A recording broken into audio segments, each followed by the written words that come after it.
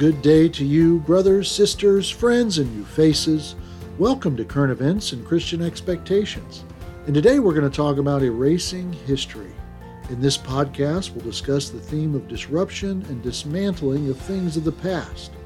Today we'll lead off with Genesis 2, verses 1 through 3. And as usual, we'll have several other scriptures that we'll reference and read today, and we'll put those in the overview.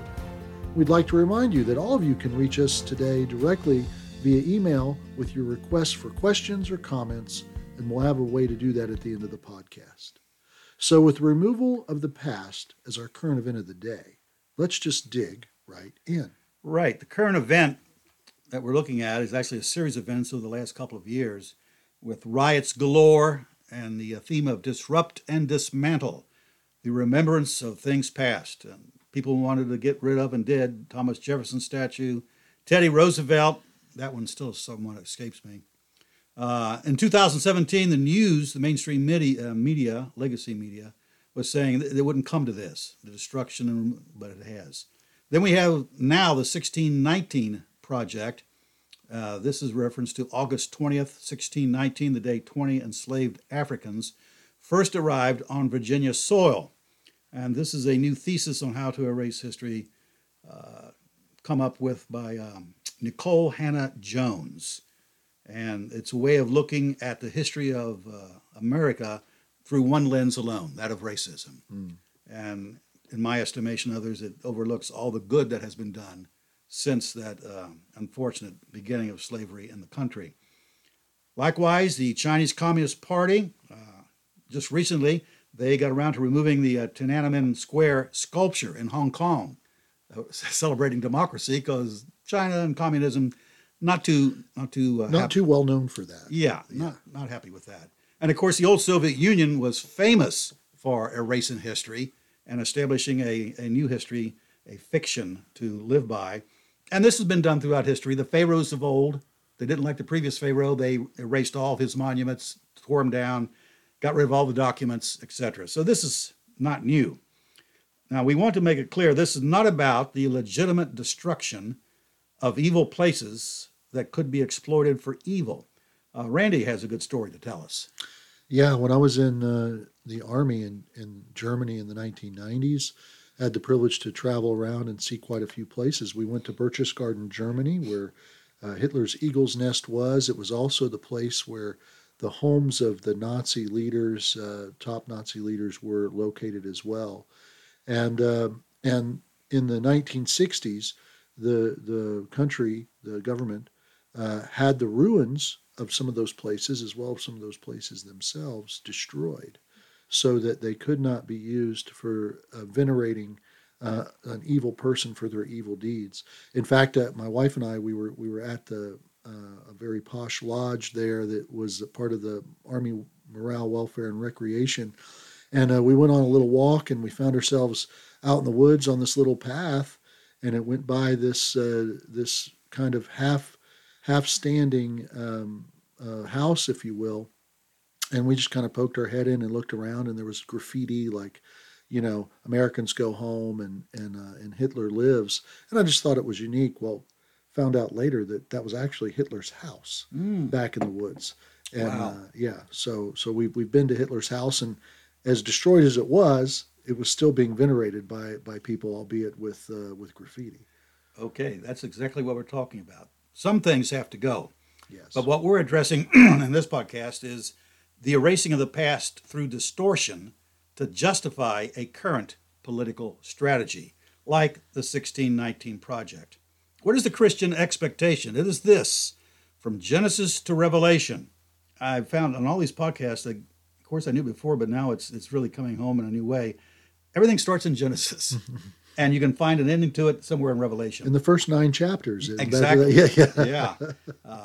From Genesis to Revelation, we are called to remember the good, the bad, and the ugly. So we, as individuals, or as nations, and nations are made up of individuals, we don't know who we are apart from our memory of who we were. Time and time again, for instance, in the book of Deuteronomy, 6 times at least by my count, probably more depending on how you phrase it, God says, Israel, remember, you were slaves in Egypt, and I freed you and brought you out. That is emphasized time and time again. Remember, remember, remember. Here's a quote from George Santayana, and this may be familiar to a lot of our listeners. This is found in his book, The Life of Reason, Reason and Common Sense. Quote, "Those who cannot remember the past are condemned to repeat it." And of course, he is inclined toward the idea that the past is something bad we need to learn from in that quote. So individuals and nations do get forgetful, but when it's on purpose, tyranny follows. We need to remember things as they were, is a major theme in the Bible. We remember them to embrace the future. Let's take a look at the first remembrance, and that is found in Genesis chapter 2, 1 through 3. Thus the heavens and the earth were finished, and all the host of them. And on the seventh day God finished his work that he had done, and he rested on the seventh day from his work that he had done. So God blessed the seventh day and made it holy, because on it God rested from all his work that he had done in creation. The first holiday. Yeah, the first day off. First day off. Yeah, it was a bank holiday too. Yes. So we find that right in the beginnings of our creation by God here in Genesis. And it's to be remembered. The Ten Commandments, of course, it is commandment number 4. It is very interesting to point out, though, that in the Torah, the book of Exodus refers to the Ten Commandments and gives us a reason why to remember. And then Deuteronomy does the same thing and gives us another reason to remember, and these two go together. Let's take a look at Exodus 20, 8 through 11. Remember the Sabbath day to keep it holy. 6 days you shall labor and do all your work, but the seventh day is a Sabbath to the Lord your God. On it you shall not do any work, you or your son or your daughter, your male servant or your female servant, or your livestock or the sojourner who is within your gates. For in 6 days the Lord made heaven and earth, the sea, and all that's in them, and rested on the seventh day. Therefore the Lord blessed the Sabbath day and made it holy. Creation has a history. There's a before and an after. And that makes all the difference in the world as to how we look at the before and how we view the after. Remember this day to make it holy, because it is a remembrance of this is a creation. It didn't evolve, and we have a creator. We move to Deuteronomy, though, and we have this in Deuteronomy 5, verses 12 through 15. Observe the Sabbath day to keep it holy, as the Lord your God commanded you. 6 days you shall labor and do all your work. But the seventh day is a Sabbath to the Lord your God. On it you shall not do any work, you or your son or your daughter or your male servant or your female servant, or your ox or your donkey or any of your livestock, or the sojourner who is within your gates, that your male servant and your female servant may rest as well as you. You shall remember that you were a slave in the land of Egypt, and the Lord your God brought you out from there with a mighty hand and an outstretched arm. Therefore the Lord your God commanded you to keep the Sabbath day. So creation has a history, and the history is about redemption. Before and after is about redemption. It's like a person who says, this is my before shot, this is what I look like. Yeah, and now here's my after shot. I'm looking much better. I've been changed. Acts 17, verses 26 through 27 reinforces, as Paul preaches to the intellectuals of his day, the fact that God is a creator, creation has a history, and it's about redemption. And he made from one man every nation of mankind to live on all the face of the earth, having determined allotted periods and the boundaries of their dwelling place, that they should seek God and perhaps feel their way toward him and find him. Yet he is actually not far from each one of us. And there you go. So, creation, redemption, and before and after, and the purpose is to seek God. So we come now to the second remembrance. Again, let us remember, remembering in the Bible is a big deal. The second remembrance is, of course, the rainbow. Genesis 9, 11 through 17. I establish my covenant with you that never again shall all flesh be cut off by the waters of the flood, and never again shall there be a flood to destroy the earth. And God said, This is the sign of the covenant that I make between me and you and every living creature that is with you for all future generations. I have set my bow in the clouds, and it shall be a sign of the covenant between me and the earth. When I bring clouds over the earth, and the bow is seen in the clouds, I will remember my covenant that is between me and you and every living creature of all flesh. And the waters shall never again become a flood to destroy all flesh. When the bow is in the clouds, I will see it and remember the everlasting covenant between God and every living creature of all flesh that is on the earth. God said to Noah, "This is the sign of the covenant that I have established between me and all flesh that is on the earth." Exactly. So the first two remembrances, the Sabbath and the promise. The Sabbath is about rest, teaches us that work is not everything, and that we must have that allotted time to worship God. And the rainbow is the promise of relief. It's a great promise, and he's kept it. And it's important because keeping this one means he'll keep all the others. And there certainly is enough water on planet Earth. We got 75% covered by water, that a good shaking of the planet would cover everything up. Yeah. So God is the original promise keeper. But again, the rainbow is put there so we can remember before and after. And the before was because we were wicked. The after is because God is merciful. Then we come to one everybody's familiar with, the Passover. This is the scripture from Exodus 12, 13, and 14. The blood shall be a sign for you on the houses where you are. And when I see the blood, I will pass over you, and no plague will befall you to destroy you when I strike the land of Egypt. This day shall be for you a memorial day, and you shall keep it as a feast to the Lord throughout your generations, as a statute forever. You shall keep it as a feast. Remember your deliverance, people of Israel. God brought you out of Egypt and brought you forth to a good land.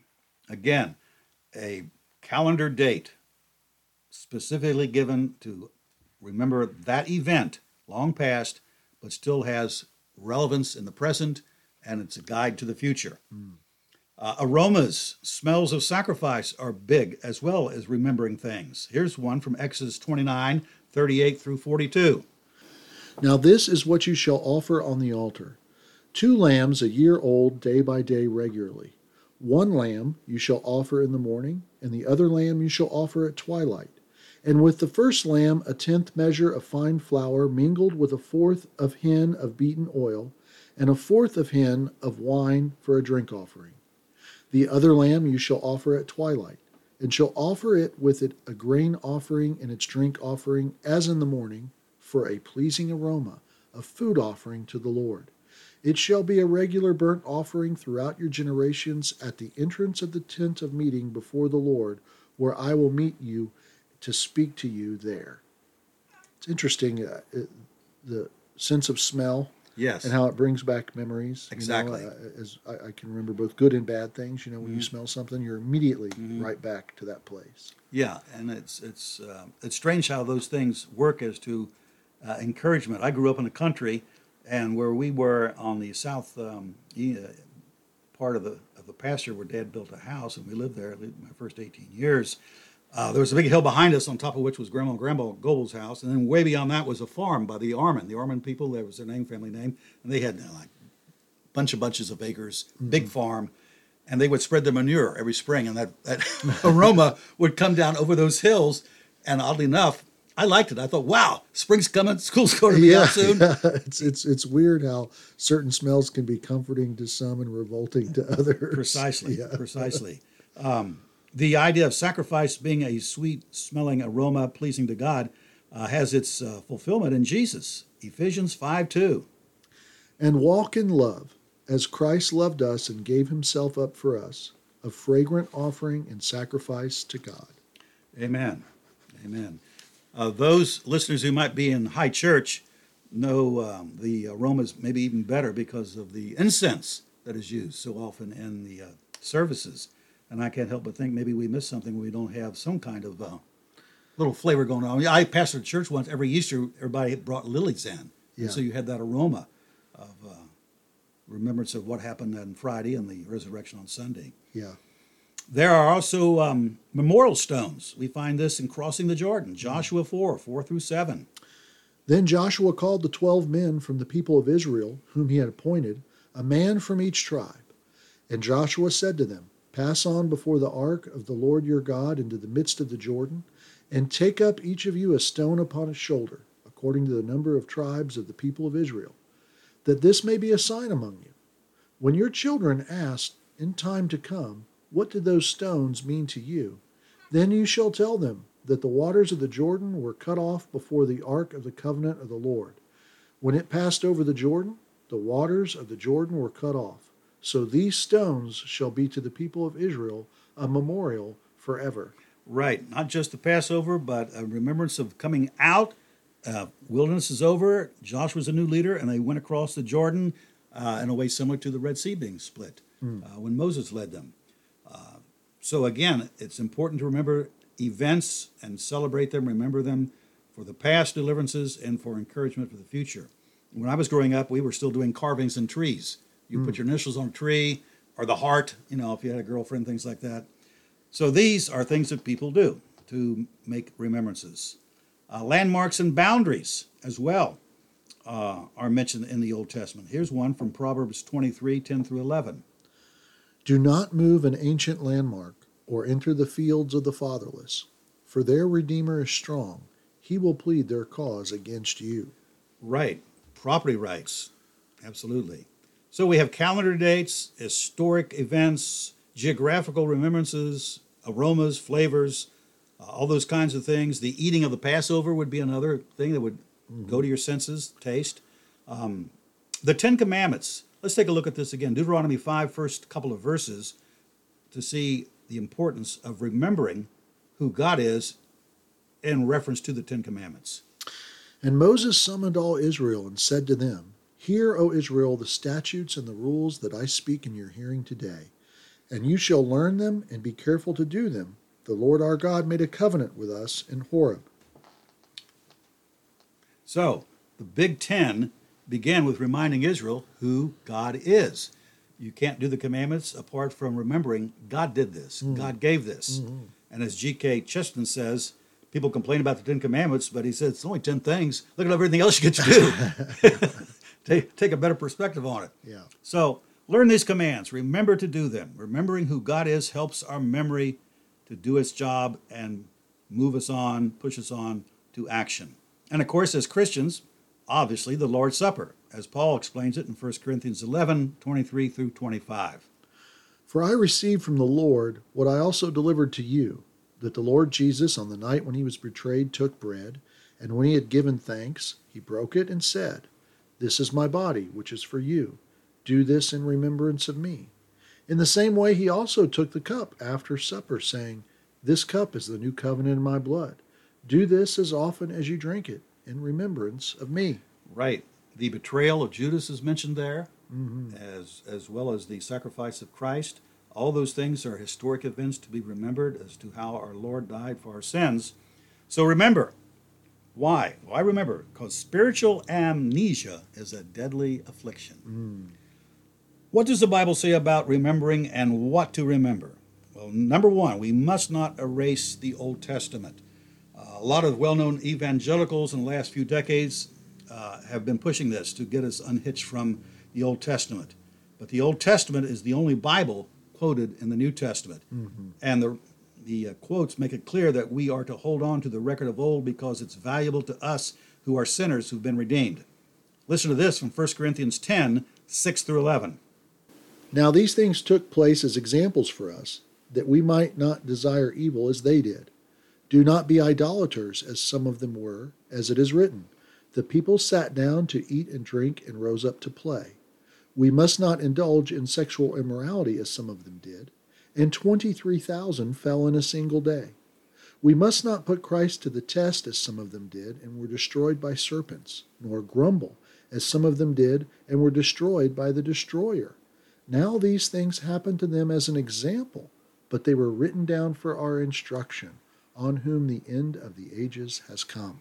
Right. We're standing at the dividing line between the ages past and the new ages to come when Christ returns, and we need the Old Testament to help us continue to persevere and do well. Here's another one that is also clearly advocating the Old Testament. Romans 15, 1 through 4. We who are strong have an obligation to bear the failings of the weak and not to please ourselves. Let each of us please his neighbor for his good, to build him up. For Christ did not please himself, but as it is written, the reproachers of those who reproached you fell on me.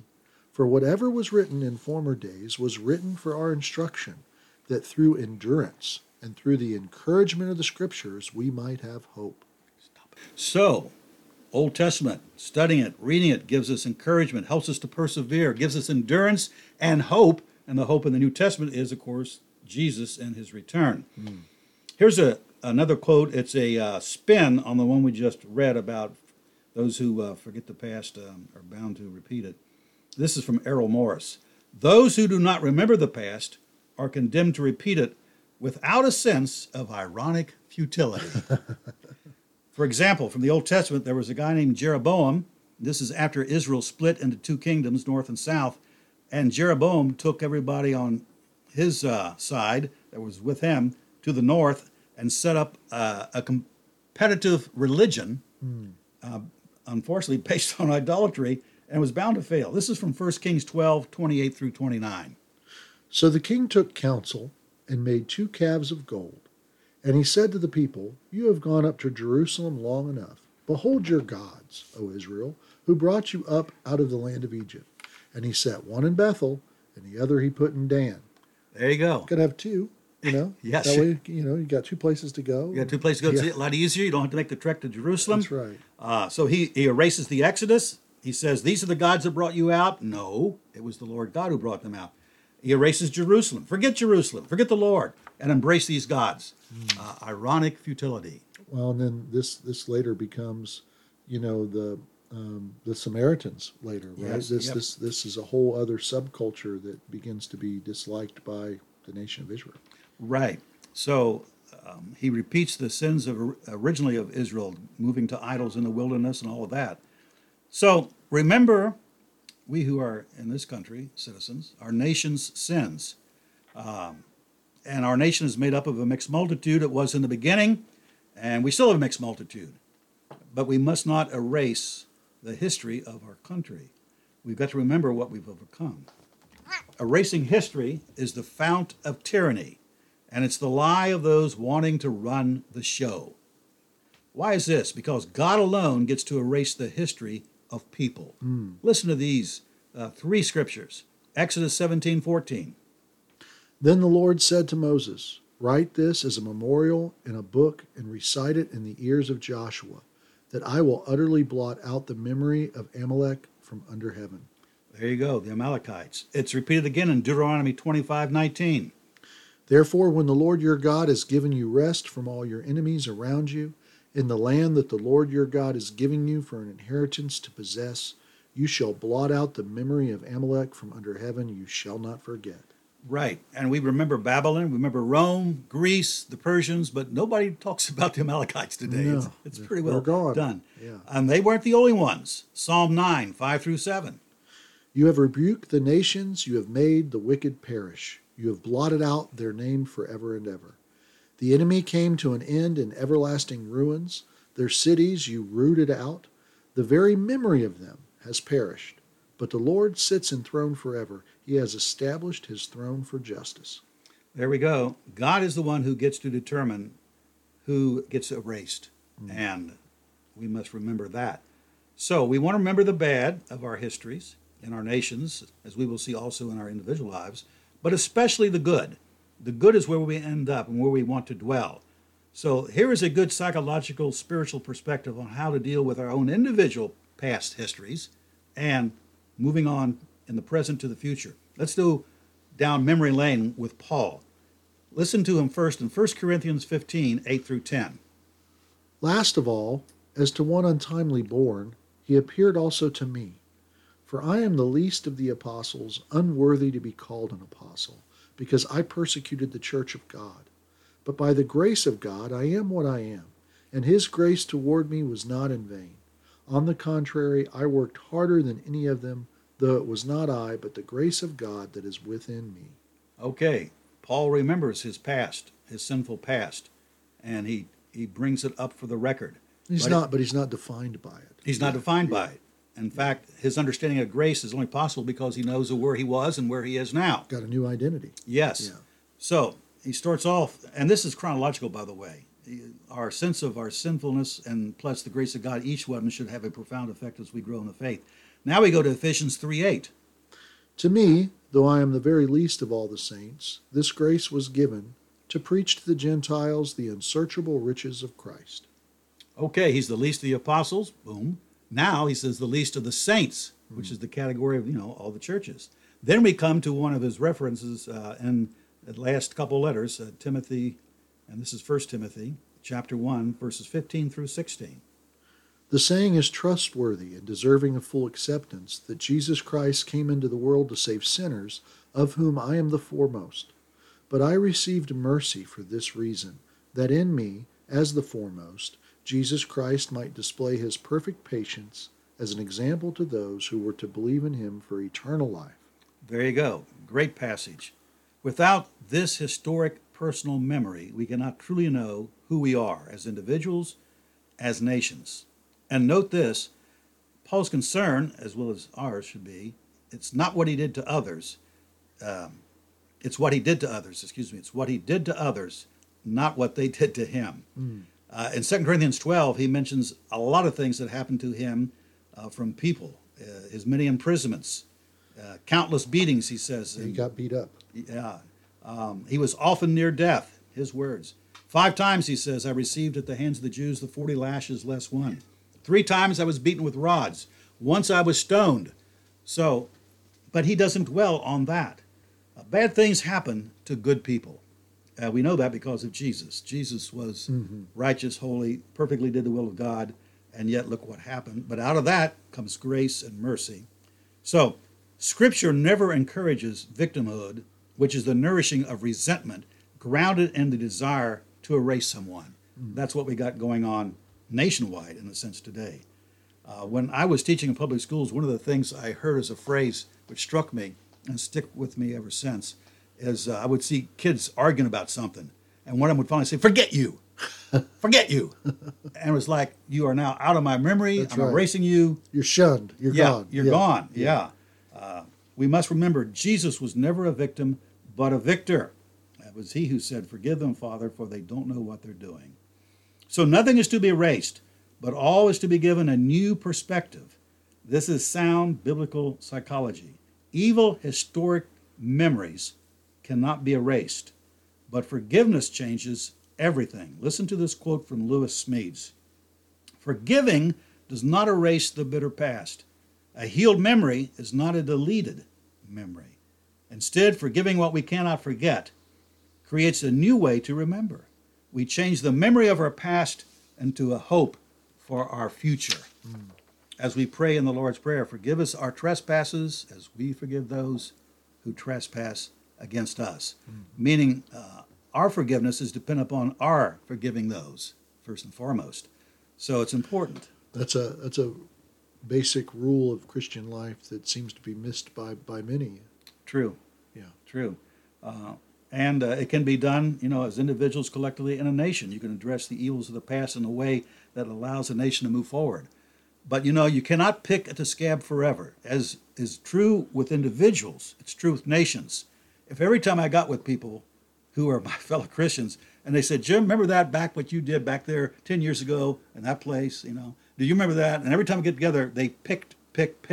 You can't move forward. It can only lead to disaster. Yeah. You forgive, and you move on. So, what's the best plan for a guilty nation if indeed that is the topic of discussion? We're guilty. Forgiveness or a continual reminder of its evil past. And what would you like as to your past? Forgiveness or a constant reminder of it? What do you want? What will the future look like in the new heavens and new earth to come? And this is something that astounded me the first time it hit home with me decades ago. What is put before us to remember? In the new heavens and new earth, we're into the last vision part of the book of Revelation, the world to come, Revelation chapter 21, verses 9 through 14. Then came one of the 7 angels who had the 7 bowls full of the 7 last plagues and spoke to me, saying, "Come, I will show you the bride, the wife of the Lamb." And then he carried me away in the Spirit to a great high mountain, and showed me the holy city Jerusalem, coming down out of heaven from God, having the glory of God, its radiance like a most rare jewel, like a jasper, clear as crystal. It had a great high wall with 12 gates, and at the gates 12 angels. And on the gates the names of the 12 tribes of the sons of Israel were inscribed. On the east 3 gates, on the north 3 gates, on the south 3 gates, and on the west 3 gates. And the wall of the city had 12 foundations, and on them were the 12 names of the 12 apostles of the Lamb. Amazing. City is built by God. We learned that in Hebrews 11. He's called the architect, the builder of the city that Abraham was longing for but didn't see in his lifetime. Hebrews 13, the writer again says we need to go outside the city and embrace Jesus and his cross because here we have no continuing city, but we seek the city that is to come. God used fallible people, and yet the city is built by God. It's a paradox. Gates built by God, but to pass through, we will be reminded of those fallible men like Jacob. What a career he had. Who are the root of Israel, and of course, those who are the foundation of the church. People like Peter. Remember all the fallible things he did. We got to remember our roots. Romans 11, 13 through 18. Now I am speaking to you Gentiles.